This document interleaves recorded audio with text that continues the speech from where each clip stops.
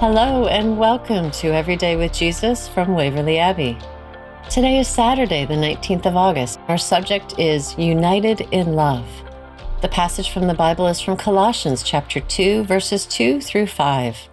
Verse 2 says, "My goal is that they may be encouraged in heart and united in love." When we've been part of a church for a length of time, we often will have encountered conflict within it. We may hear heartrending stories of people deeply hurt by leaders who seem to be on a power trip, or those betrayed by a close friend in church, or the disappointment and ache when the leadership group adopts a theological stance that is at odds with one's own understanding.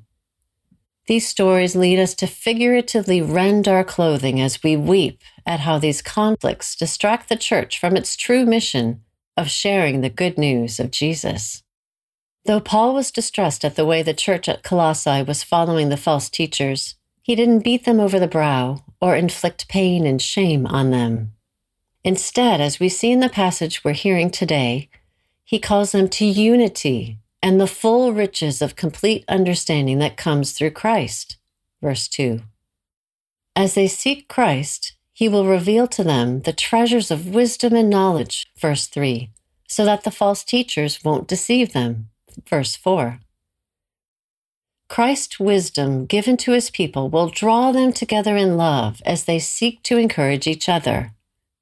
Although Paul was far from them physically, yet he gives them encouragement that has lasted for centuries. We can heed his example as we pray for those a long way away from us, that they would be united in love as they dig into God's treasure chest of wisdom. God's Spirit is not bound by geography, a truth that brings comfort. Let's pray together. Lord, will they know we are Christians by our love?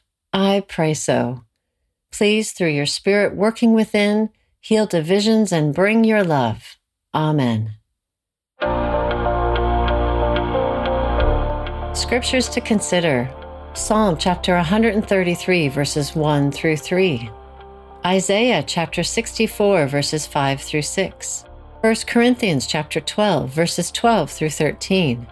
Ephesians chapter 4, verses 1 through 6. An action to take.